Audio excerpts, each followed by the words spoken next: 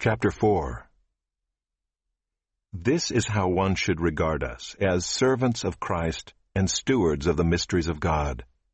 Moreover, it is required of stewards that they be found faithful.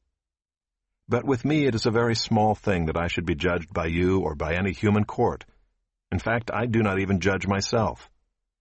For I am not aware of anything against myself, but I am not thereby acquitted. It is the Lord who judges me. Therefore do not pronounce judgment before the time, before the Lord comes, who will bring to light the things now hidden in darkness, and will disclose the purposes of the heart. Then each one will receive his commendation from God. I have applied all these things to myself and Apollos for your benefit, brothers, that you may learn by us not to go beyond what is written, that none of you may be puffed up in favor of one against another. For who sees anything different in you? What do you have that you did not receive? If then you received it, why do you boast as if you did not receive it? Already you have all you want. Already you have become rich.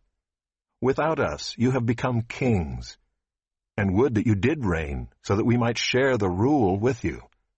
For I think that God has exhibited us apostles as last of all, like men sentenced to death, because we have become a spectacle to the world, to angels, and to men. We are fools for Christ's sake, but you are wise in Christ.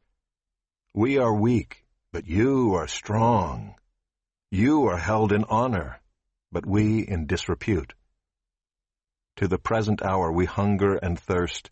We are poorly dressed, and buffeted and homeless, and we labor, working with our own hands. When reviled, we bless. When persecuted, we endure. When slandered, we entreat.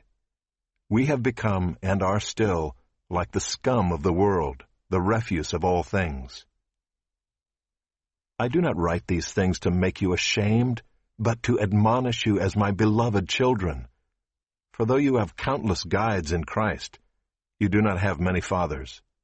For I became your father in Christ Jesus through the gospel. I urge you then, be imitators of me.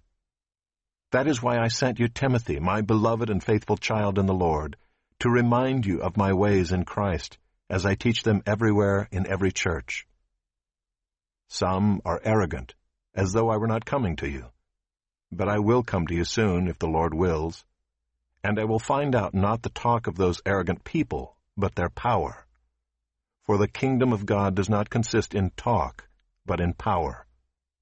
What do you wish? Shall I come to you with a rod, or with love and a spirit of gentleness?